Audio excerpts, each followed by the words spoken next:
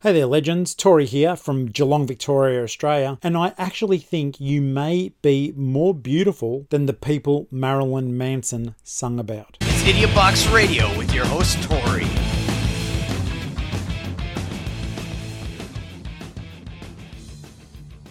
Hey there guys, how you doing? Tori here from idiotboxradio.com, the funniest, most informative, brilliant show on the internet, not watched by hardly enough people, but that doesn't matter because you guys are here today. I really appreciate you. Now, coming to you from the mean streets of Geelong, you can email me at idiotboxradio@gmail.com. I love listener emails, so please do send them through. I do answer you and I do read it out on the show. Please also leave a review on the podcasting video service of your choice. You can find me streaming live on TikTok most nights at idiotboxradio. To find everything, just go to idiotboxradio.com. Enough self-promotion, even though you can become a patron for $1.50 a month. Cheap as chips. Most people have got that. You can only buy a coffee at a service station for that sort of money, and you'll get your name at the end of the video, just like the good people at the end of this one did. Alrighty, enough of me. Well, not really. We can't ever get enough of me and my narcissism. I don't know if I'm narcissistic, because I've got a bit of self-loathing. I just do like talking to you guys. I guess that's, I don't fucking know. Hi. We're doing a book review, guys, as promised in my previous one. I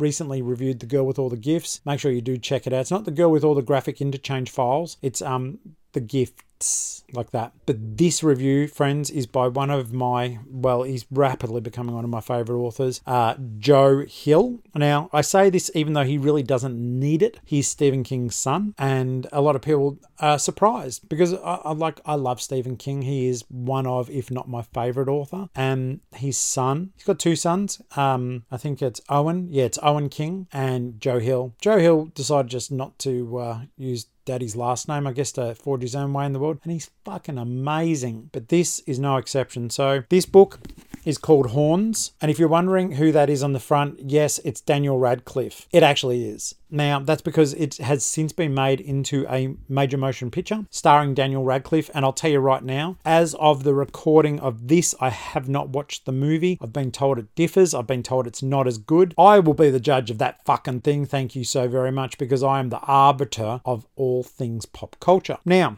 going to read out the blurb and then tell you what I thought about the book. Get ready for some beautiful reading. Are you ready? Okay. Once Ig lived the life of the blessed. Born into privilege, he had security and wealth and a place in his community. Ig had it all and more. He had the love of Merrin Williams, a love founded on shared daydreams, mutual daring, and unlikely midsummer magic. Then beautiful, vivacious Merrin was gone, raped and murdered under inexplicable circumstances, and Ig was the only suspect. He was never tried for the crime, but in the court of public opinion, he was and always would be guilty. But now Ig can hear people's deepest, darkest secrets and means to use this ability to find whoever killed Merrin.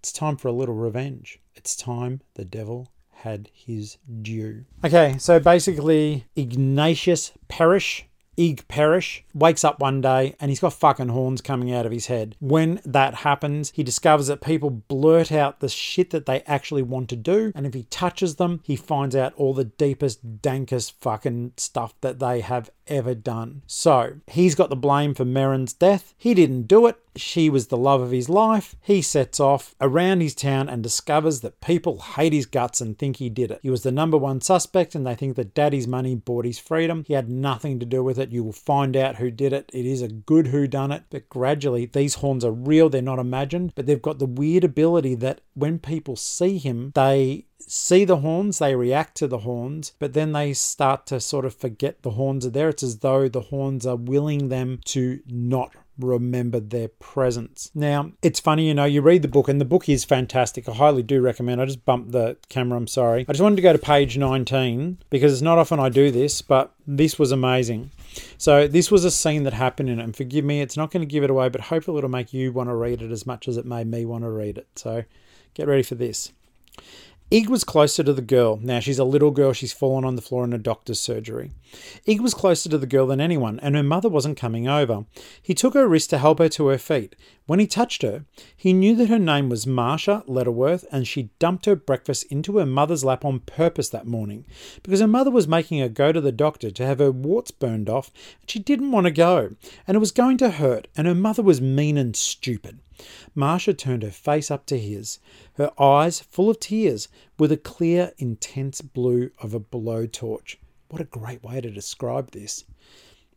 I hate Mummy, she told Ig. I want to burn her in her bed with matches.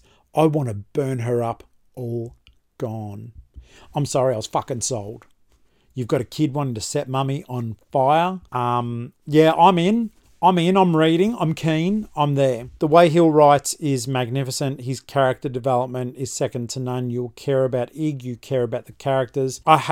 And I'm sure that Joe hates this. Well, maybe he doesn't. I don't fucking care, Joe. You're not going to watch this probably. Oh, you might, because I am Tory. He writes, in my opinion, as well as his father. And that is the greatest compliment I can possibly give a writer. To give me characters every single book that I give a fuck about. And one of the things also, too, if you read these in publishing order, Joe Hill wrote a book called Heart-Shaped Box, and it's about a heavy metal rocker called Judas Coin. And one of the things I loved in this was there was a nod to that book. I won't tell you how, but it makes you feel he's building a universe because something in that book exists in this one, and it's so beautifully done. You're going to meet his childhood friends, his brother, his family. You're going to hate most of them, but you are going to love Ig, and you're going to sympathize with his plight as he lost the love of his life. Please read Horns by Joe Hill, then watch the movie. I'm a big fan of saying read the book first. The book will always be better. And I'd love to know what your thoughts are. So please do drop a comment below or leave me a voicemail or send me your voice and email it on through. I'd love to know your thoughts. Make sure you're subscribing, guys. Go to idiotboxradio.com. And in the meantime, you can get Horns in various forms, but that's the one I've got right behind me. And if I can't find this picture and I'm using a green screen, I'm utterly fucked. So this is the version I'm holding on to, but there are tons of other titles. This just sort of matched the size of the other Joe Hill books I've got because uniformity and OCD. Later. Love you.